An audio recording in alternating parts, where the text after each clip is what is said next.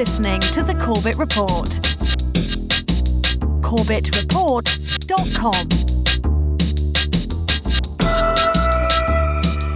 Welcome back to The Corbett Report. I'm James Corbett of CorbettReport.com, and you are tuned into Questions for Corbett for the month of January 2019, and as I hope you're aware by now, this is the regular series where you send in the questions and I provide the answers. But this month, we're going to do things a little bit differently.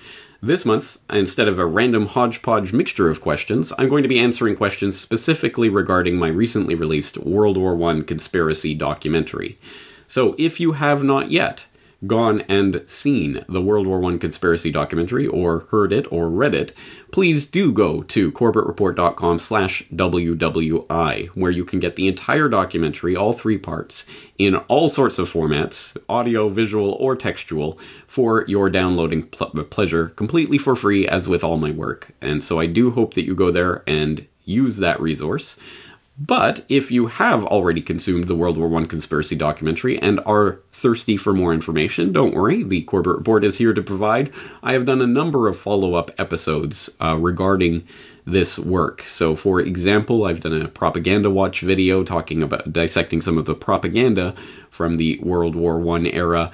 I've done a follow-up podcast episode, History is Written by the Winners, talking about how history is written by the winners, specifically looking at the World War I context and how the history of World War I was written by the winners. And I have provided the complete interviews that were conducted with Richard Grove and Jerry Docherty for that World War I conspiracy documentary that were featured in clips in that documentary. I've provided the full interviews. And of course, as I hope you will have seen by now, I've done a complete follow-up interview with Jerry Docherty specifically about prolonging the agony.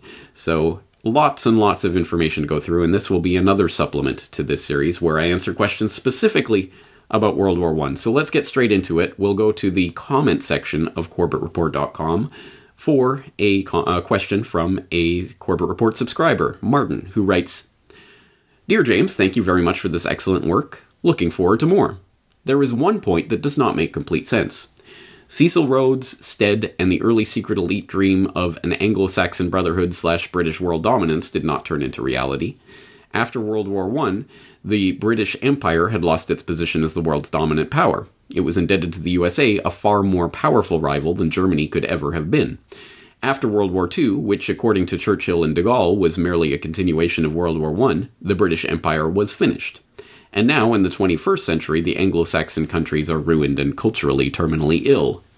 Can it be that Cecil Rhodes and the British imperialists served as useful idiots for the advancement of an entirely different goal, the creation of state power for the international bankers, the Rothschilds, Schiffs, Warburgs, etc.?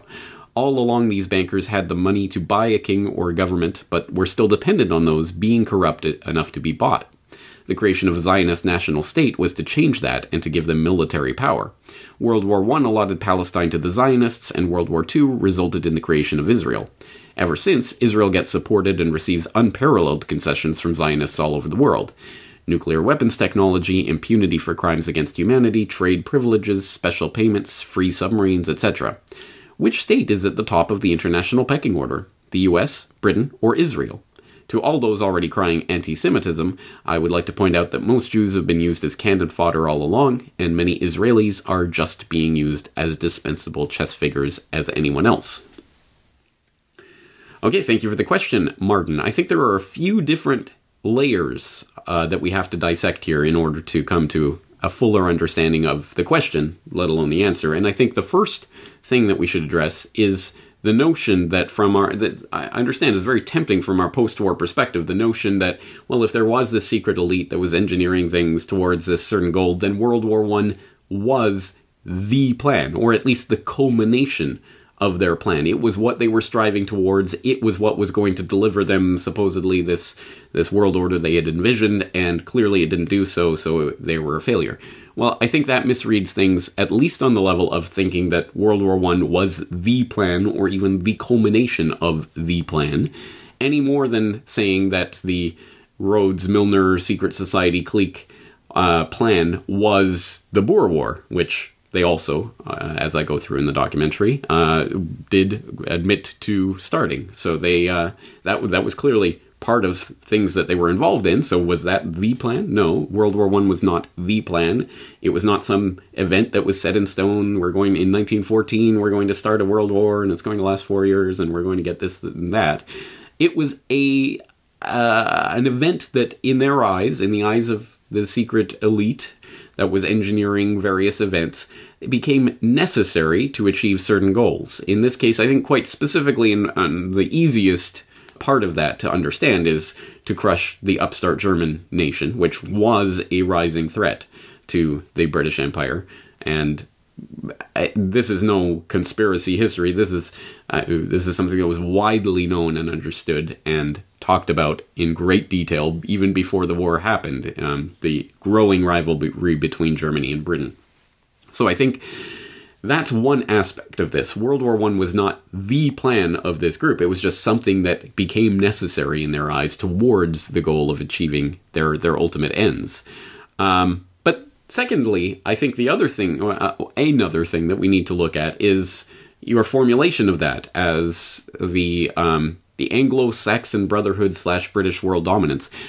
That was not the ultimate end point that this group wanted to achieve. Even Cecil Rhodes wrote about how he wanted an Anglo-American establishment order that would. He wrote, for example, about the World Parliament that he wanted that would convene for 4 years in Washington and 4 years in London, or whatever crazy scheme he had in mind. But clearly it was an Anglo-American order. He was, at that time, as it being in late 19th century England in the British Empire, and feeling the loss of the greatness of the British Empire. It was perhaps at its zenith, but clearly there were signs that it was not going to attain that or retain that for in perpetuity. And feeling the rise of all of these competitors, I think clearly Rhodes and others saw that the Anglo-Saxon bread was going to be buttered by reclaiming America in some way. And, who would have the upper hand in that relationship is a different thing. But at any rate, it relied on not a British world dominance so much as an Anglo-American order. That was even specifically talked about by Rhodes himself. But as I say, after he died and that group was subsumed by Milner and his acolytes, I think even more so that shift happened away from the idea of the British English dominance towards an Anglo-American order. So from that perspective, it's quite clear that this group was enormously successful in achieving its aims. The entire 20th century is a testament to that. The rise of the Anglo-American and then the Anglo-American world order. At any rate, it's the same thing. And I think it's quite clear that the banking establishment is roosted in the City of London. That is an exceptionally important part of the world order that we're living in right now. And I'll point you to a recent documentary, the name of which escapes me at the moment, but anyway, Brock will show it on screen, and I'll put it in the show notes for this Questions for Corbett, talking about the rule of the City of London and the banking establishment there. So I think there is still an Anglo-American order that exists, and the Anglo side of it is certainly downplayed militarily and geopolitically, but is still there financially, and the American side of it is clearly the military / geopolitical gorilla elephant in the room. But just for more of a sense of what World War I really did accomplish for this particular clique and its goals, we can turn to even relatively mainline history, Niall Ferguson's The Pity of War, for a pretty powerful summary of the objectives that were actually achieved by World War I. So reading from The Pity of War, quote, "What, if anything, was achieved by this Armageddon? Belgium and northern France were cleared of German troops. So were Romania, Poland, the Ukraine, and the Baltic states. The German, Russian, and Turkish empires were diminished, the Austrian altogether destroyed. Hungary shrank, so too did Bulgaria, and Great Britain, which by stages lost most of Ireland. New states were formed. Austria and Hungary went their separate ways. The Serbs achieved their goal of a South Slav state, called, after 1929, Yugoslavia, along with the Croats and Slovenes, as well as the Bosnian Muslims. Czechoslovakia, Poland, Lithuania, Latvia, Estonia, and Finland became independent. Italy grew, though less than her leaders had hoped, acquiring the South Tyrol, Istria, part of Dalmatia, and the Dodecanese Islands in 1923. France reclaimed Alsace and Lorraine, lost in 1871. She and Britain also enlarged their colonial empires in the form of mandates of former enemy possessions, Syria and Lebanon for France, Iraq and Palestine for Britain, who had committed herself to the creation of a Jewish national home in the latter. Cameroon and Togoland were also shared between the two victors. In addition, German Southwest Africa went to South Africa, German Samoa to New Zealand, and German New Guinea to Australia. Britain also snapped up German East Africa, to Belgian and Portuguese chagrin. They were fobbed off with less desirable African territory. Sassoon had been right after all in July 1917. It had become a war of conquest. The map, as Balfour said, had yet more red on it, i.e. more British Empire on it. In the British War Cabinet's concluding meeting before the Versailles Conference, Edwin Montagu had commented dryly that he would like to hear some arguments against Britain's annexing the whole world. America, however, rivaled Britain as the world's banker. It stood on the brink of global economic supremacy, and President Wilson's vision of a new world order based on a League of Nations and international law was realized, if not quite in the utopian form of his dreams. Okay, we'll end the quote there. It does go on from there, but I think that does give a sense that much was achieved by World War I, including for the British Empire itself, let alone for the greater vision of that Anglo-American world order, which clearly was cemented into place as the world hegemon by the end of World War I, and even more clearly by the end of World War II. But so all of that is to say, I don't think this was a loss. And I don't think that the people who were involved, like the Milner group, for example, and his acolytes and people surrounding Milner's orbit were losers in this by any means. They achieved much from World War I. But I think that this leads us into the next layer of answer to your question, which is the idea that is so tempting, and I understand the temptation, but it ultimately leads towards cartoon history. The idea that an event like World War I all happened because one clique desired one aim for one particular set of reasons. I understand how tempting that is. It would be so easy if I could just say, World War I was this, and that's all you need to understand, and now let's move on to the next lesson in history. World War II was this, and then this. I mean, it would be so wonderful to be able to summarize decades and the loss of tens of millions of lives with a single sentence in a single way. It does not work like that. As I've stressed time and time again, and will continue to do so until I think people really start picking up on it, deep events, large-scale events, world-changing events, like a 9/11, like a JFK, like a World War I, an entire global war, do not happen because one particular clique desires it for one particular reason, and everything is about that. That's too simplistic and does not do a service to history. So the idea that, first of all, the World War I conspiracy, I hope people realize this isn't about this one group that did it for one thing. In fact, the group that I say is the driving force behind the embroiling of England and eventually America into the war is not even a group. As I stress in the documentary, I mean, it's been called different things, but there is no card-carrying membership that people had to the Milner Group or the Round Table or Rhodes Secret Society or whatever you want to call it. This was a loose association that did include certain people who were very key, clear drivers in this story, like Alfred Milner. But there were many people associated loosely who may or may not have had any idea that such an association really existed, but you can kind of pick up on it in certain ways. Also thinking in the context of a different mainline history book, The Sleepwalkers by Christopher Clark. He does a good job of showing how the British Foreign Office operated in that time when Edward Grey took over in 1906 and started preparing, really laying the groundwork towards war with Germany.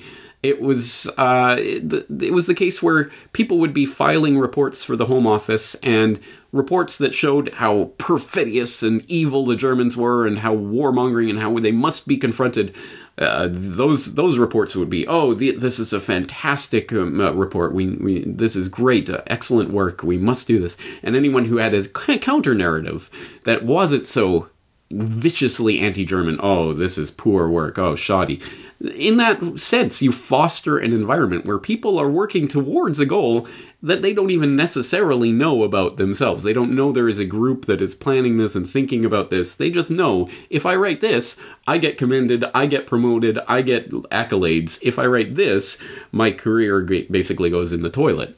People, again, don't necessarily need to be told and drawn into a smoky room and made part of and take a blood oath to some secret society. They just know which side their bread is buttered on, and they can be led along. So that's one of the aspects of this. The other way I think we have to get a broader handle on this is this is essentially, when we're looking at a world war with all of these different nations and empires and royalty and all of this involved in this gigantic conflict, we are looking at, it's been likened to it many times, but I think it's a good analogy, the warring mafia factions, that occasionally you have the scene, I harken back to my childhood and the Hollywood programming, Dick Tracy, where the mafia gets together and they decide, okay, we're going to put aside our differences for right now. We're not going to kill each other in this room.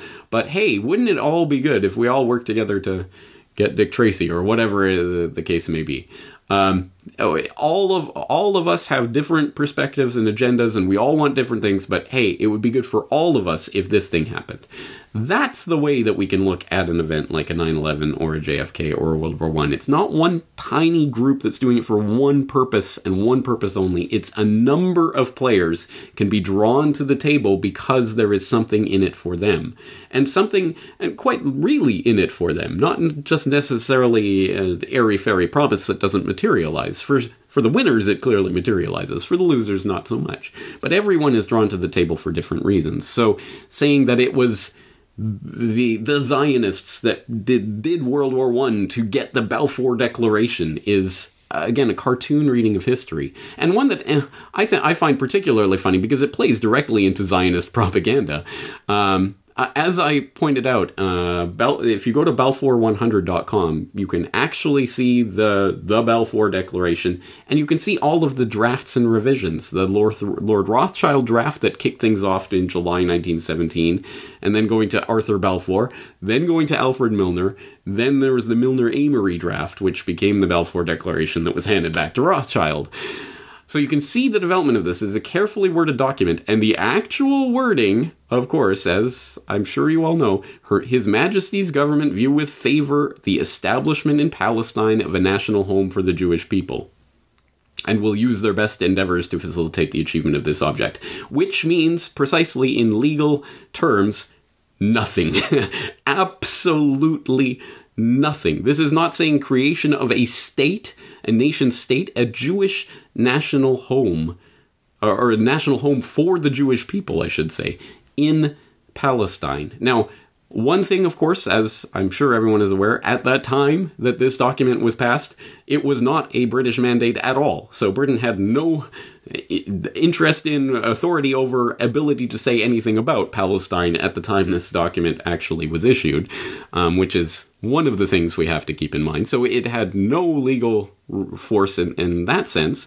And also, the establishment of a national home for the Jewish people, again, does not mean anything. It does not mean the creation of a state. A national home for the Jewish people really literally could mean anything. Just a community that lives within the state of Palestine, which could function as a separate state. That's one of the interpretations. And again, we have to understand this was a carefully worded document that went back and forth over many drafts so that they would arrive at this legally meaningless jumble of words that, of course, in retrospect, saying, yeah, but 30 years later, we saw the creation of Israel. is itself Zionist propaganda, so that they can go back and say, this was a key stepping stone in the creation of the State of Israel. No, it was not. And that's Zionist propaganda, that they want you to believe that the creation of the State of Israel has this big pedigree and it was signed off on by the British government. It was not. And go back and read the Balfour Declaration. So anyway, and that's just to say the idea that the entirety of World War I and all of this, the destruction of the Austro-Hungarian Empire and the fall of the Ottoman Empire and the carving up of Africa and the destruction of Germany, all of this was for the Zionists to get a Balfour Declaration. It's just cartoon history. And I guess the fourth layer of this to say which is the top of the international pecking order. Is it the US or is it Israel or is it Britain?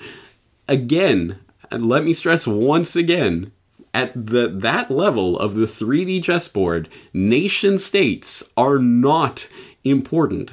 The elite, the whatever you want to call them, the secret cabal, do not care about nation states. They use them as chess pieces, exactly as in World War I. Hey, let's take this one and smash it into this one and it'll splinter in 1,000 ways. Great, who cares?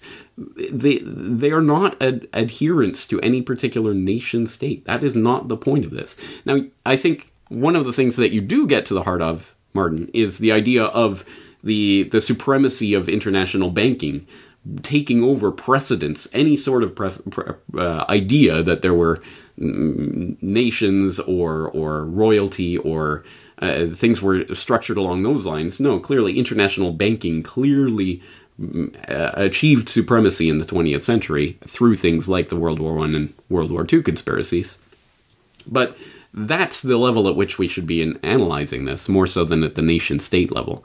So there's a lot of answer there, because it is a big question, but it does open up that box to get us to look at this more deeply. Because again, I think people put on these blinders where everything has to be this one group or this one explanation and nothing else matters. We can just completely ignore the entire rest of everything that's going on because there's this one explanation. And that one explanation may make sense, absolutely, and it may be true, but there are other things going on as well. It's not an either or, it's a both and there are many different people at the table here that had many different objectives.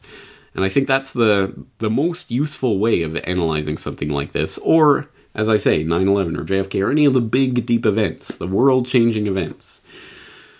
All right, we'll leave that there for now. Thank you very much for that, Martin.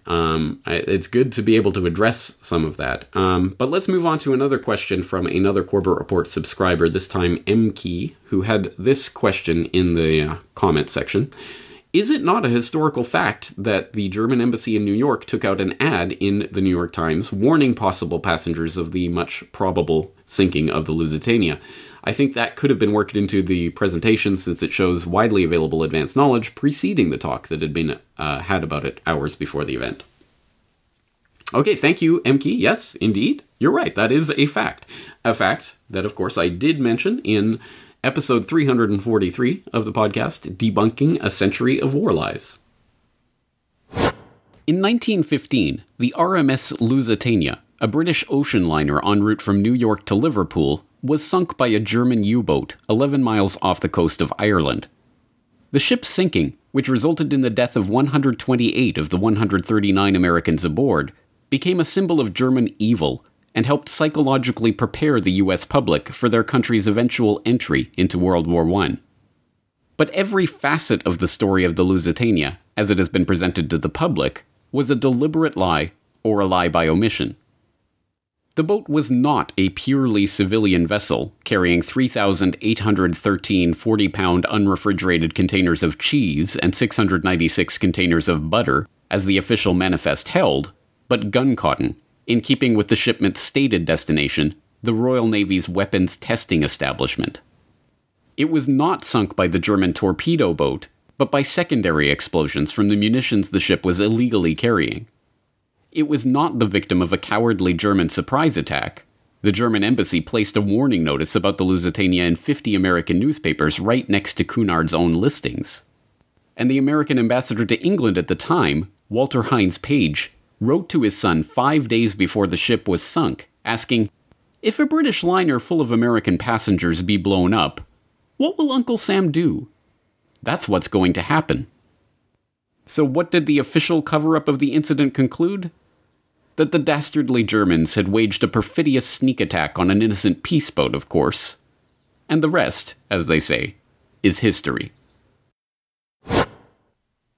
Okay, so thank you, MKey, but yes, I was aware of that information. No, it was not included in the documentary. Yes, it arguably could have or should have been included in the documentary, but I really hope that the viewers of this documentary can appreciate how remarkably, unbelievably difficult it is to condense this amount of information and material into 1 hour and 40 minutes, let alone 1 hour and 40 minutes that provides enough context that all of these moving pieces make sense and form a coherent narrative. It's extremely difficult. So, thank you for including that in the comments. But yes, this is not by any stretch of the imagination meant to be the one be-all and end-all of World War I history that one needs to watch. If anything, this documentary is an implicit plea for the viewers out there, or listeners or readers of this documentary, to please start exploring the various sources that I'm pointing people to here for the bigger picture and all of the details and facts. I mean, I could make an entire podcast episode. I can make an entire documentary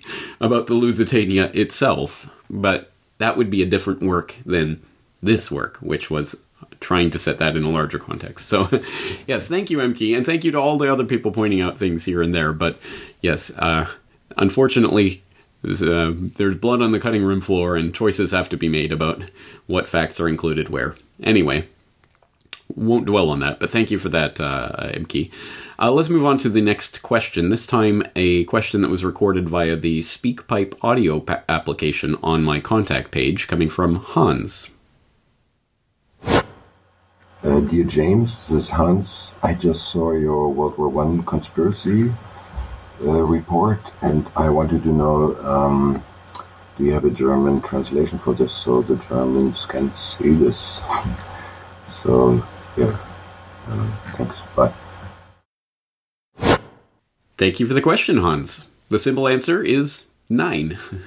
9, right? That's what you say, right? No, I don't speak German, except for Autospiegel, which my Austrian roommate taught me when I was living in Dublin. But other than that, no, I don't speak German. I don't have a translation of this in German, at least not that I know of. Maybe someone out there has translated it, but no one's told me about it. As with all of my work, I do encourage people out there who are willing and able to translate any of my work into other languages. Please do so. You are absolutely free to do so. I personally cannot use that translation in any format other than a .srt file.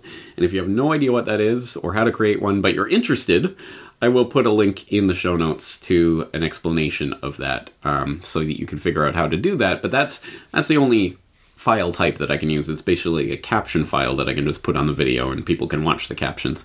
I can't really use your translations in any other format, text or whatever. But if you want to go and translate it and whatever, post it on your blog or post a translated video up on any other video sharing site, whatever, go for it. Do it. Please do so. You do not need my my permission. Just go for it. Please spread this work, and thank you for doing it. I do appreciate it. Okay, let's move on to the next question. This time, from the mailbag, we're going to get a question from Catherine, who writes, I love your work. I just finished your 3-part series on the World War I conspiracy. Are you going to follow up on the whole Trotsky thing? Who specifically was funding him, and why? I've read it was to promote communism in Russia and funded by the US bankers, but I haven't seen a good explanation as to why. Also, I have yet to see any documentation of this idea, that the US funded the communist revolution. Well, you are in luck, Catherine. Good news, because I have some late bedtime reading for you. Wall Street and the Bolshevik Revolution, the remarkable true story of the American capitalists who financed the Russian communists, by Anthony C. Sutton, which I've referred to many, many times, and of course he was included in part 3 of that documentary, talking a little bit about that Trotsky story in an interview that was recorded. But if you want the facts and the details and the documentation about that story, then you're going to have to turn to some actual books. You're not going to find it in YouTube documentaries or interviews. And don't worry, there is plenty of documentation for you in this book. In fact, I do have to forewarn viewers and listeners who are interested that this is not light bedtime reading. This is not an easy page-turning kind of book. It's not really a narrative per se. This is just lots and lots and lots of facts and data. A lot of it culled from State Department decimal file archives, but correspondence and other things, company information, board of directors, how this person was related to that person who sent this message to that person saying this. Just oodles of data and information, painting the picture very clearly about how the banksters funded and aided and pushed and openly promoted and otherwise enabled the Bolsheviks. It is a gold mine of info, but as I say, it's not light reading, but it has a lot of documentation. As to that question of why, it's so amazing. Like, how can the bankers be funding communists? Aren't they the exact polar opposites? Well, of course, that's what we're led to believe, but that is not the truth. It is. I mean, there's a lot of nuance to it and a lot of things to say with regard to that. So I will point you merely to the chapter 11, The Alliance of Bankers and Revolution, in this book, where he lays out, I think, the best summary that you can about this case. But I'll also point you to a recent editorial I wrote about how bankers hate free markets. That's an important point to understand here. That, again, is the exact opposite of what we're led to believe. But anyway, this is the answer to your question, Catherine. So enjoy. Okay, let's turn on that note. And on the note of a lot of the answers that I've been giving here today, let's turn to this question from Philip, who writes, I'm just delving into this World War I info. What books do you recommend? Okay, excellent. I'm glad you asked, because boy, have I got some reading for you. A lot of it you'll already know, because I've cited it in various ways in various works that I've been doing in regards to this World War I series. But let's go through them one by one so that you have a reading list. And again, of course, this is not a comprehensive reading list of everything you ever need to know, but it's a pretty good start, and trust me, it'll keep you occupied for a week or two. I would think. All right, the first book, again, that I'm going to recommend is, of course, Hidden History, The Secret Origins of the First World War by Jerry Docherty and Jim McGregor. I think if you only read one volume, I would say start here. Anyway, this is a good starting point for this story. Again, hundreds and hundreds and hundreds of pages of carefully sourced, footnoted, documented evidence about this story, the World War I conspiracy, and specifically how it came about, who started it and fomented it. The origins of the First World War is in this book. When you have devoured that, you can, of course, move on to the follow-up book from Docherty McGregor, Prolonging the Agony, How the Anglo-American Establishment Extended World War I by 3.5 years. Remarkable tale of the many different ways in which World War I was artificially prolonged, which is a mind-boggling concept, but again, lots of detail. For a window into that detail, you can look at my recent conversation with Jerry Docherty. But that's, again, only a taste of the information that's actually documented in that book. Another book, which I cited in a Propaganda Watch episode on If Voting Changed Anything, is Lord Milner's Second War, the Rhodes-Milner Secret Society, the Origin of World War I, and the Start of the New World Order. Another treasure trove of information that in some cases overlaps with Hidden History, but there's other information about Milner and the group in here that wasn't in that book. So it's a great supplement, a very good book by John P. Cafferty. Another book that gives you a nice window into the story, of course, The Anglo-American Establishment by Carroll Quigley, who lays out the... this is the source for a lot of information about that Milner-Rhodes roundtable, whatever you want to call them, that group, and how they developed and what they did in the first half of the 20th century anyway.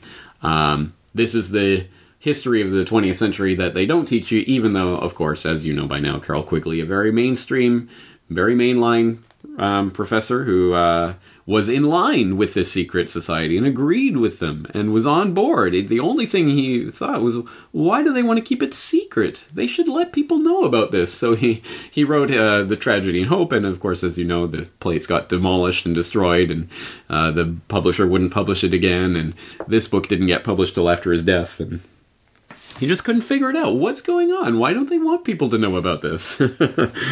As I've just referenced, of course, Wall Street and the Bolshevik Revolution, an important window into that aspect of this story, and as I say, incredible amount of detailed, documented information here. Not a page-turner by any means. It can be a bit of a struggle to read through, but if you're interested in that history and the documentation, you will have more of it than you can handle in that book. Another book that provided some good information was The Creature from Jekyll Island, A Second Look at the Federal Reserve by G. Edward Griffin, that has some, it's not a huge amount, but a few chapters in here relate to World War I and the Federal Reserve and the bankers' involvement in fomenting and profiting from World War I. On that note, I guess I can also direct people to All the President's Bankers by Nomi Prinz. She only has one chapter, basically, on World War I, but some valuable information in there.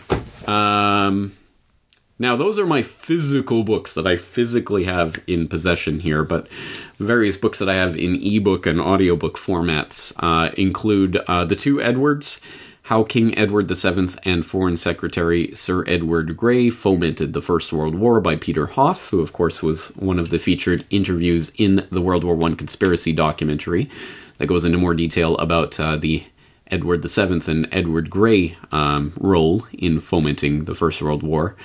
Another book which I referenced in my history is written by the Winners podcast that I think is very well worth your time. The Innocence of Kaiser Wilhelm II, which, as I explained in that episode, does an excellent job of providing a very reasonable, coherent explanation for all of the things that we're expected to believe of this warmongering, bloodthirsty Kaiser Wilhelm II, who has gone down in the history by the Winners as this crazed tyrant. Well, there are very reasonable explanations from the other side of things, and Christina Croft does a great job of elaborating those in that book.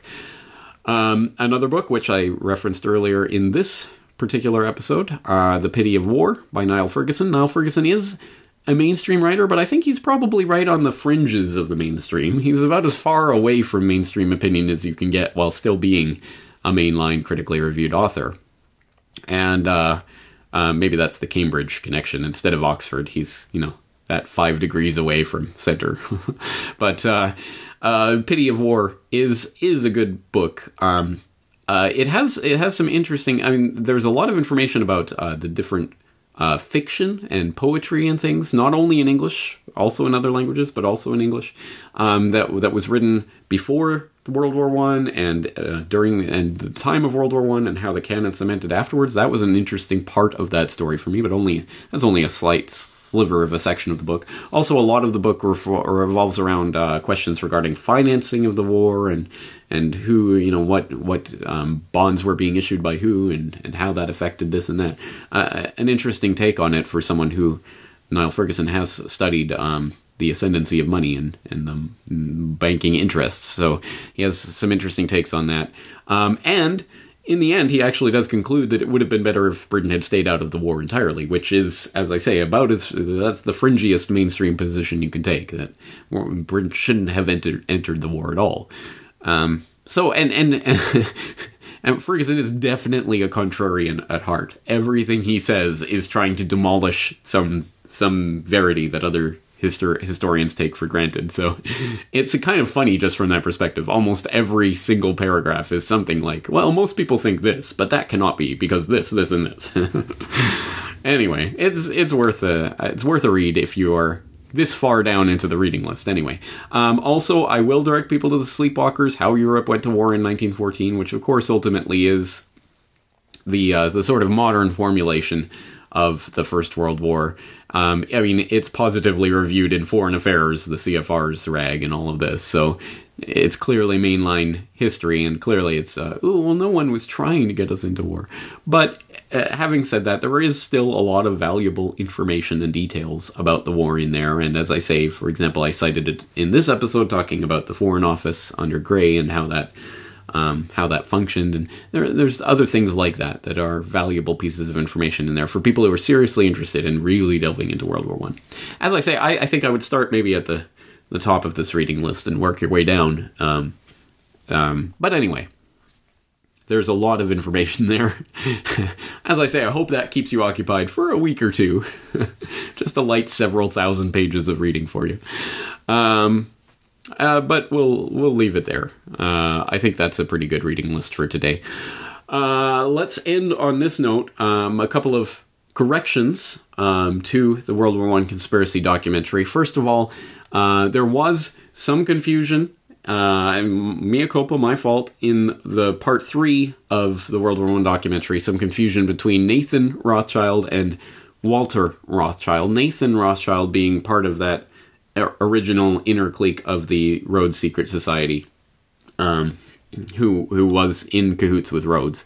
Walter Rothschild being his son, who was the Rothschild to whom the Balfour Declaration was addressed. There was some conflation of those two things in the documentary. Those are different people. But anyway, obviously, both Rothschilds. Another correction, at 18 minutes and 47 seconds, or thereabouts, of the part 3, A New World Order, of this documentary. When I'm talking about Canadian press censorship, there is Le Canard Enchaîné featured on screen, which not only is a French newspaper, but is a satirical newspaper. So, yes, thank you to the eagle-eyed reader who found that and pointed that out. There was Canadian press censorship. That image on screen is not a reflection of that. So just keep those two things in mind. Obviously nothing, that derails the documentary, but we should put those corrections on record. Well, that's going to do it for this month, for this edition of Questions for Corbett, and we'll be back in the future, but I am liking the idea of, instead of just random hodgepodge of questions, doing focused Q&As on certain topics. I think that's interesting for me, so I might explore that more thoroughly in the future. Anyway, we'll see how that goes. Keep your questions coming in through CorbettReport.com, and I will be putting them in the big mailbag. And of course, the best way, as always, for members of CorbettReport.com to leave your questions in the comment section. As I say, that's going to do it for this month for Questions for Corbett, but of course I'll be back with plenty of podcasts and videos in the meantime. James Corbett at CorbettReport.com. Looking forward to talking to you again very shortly.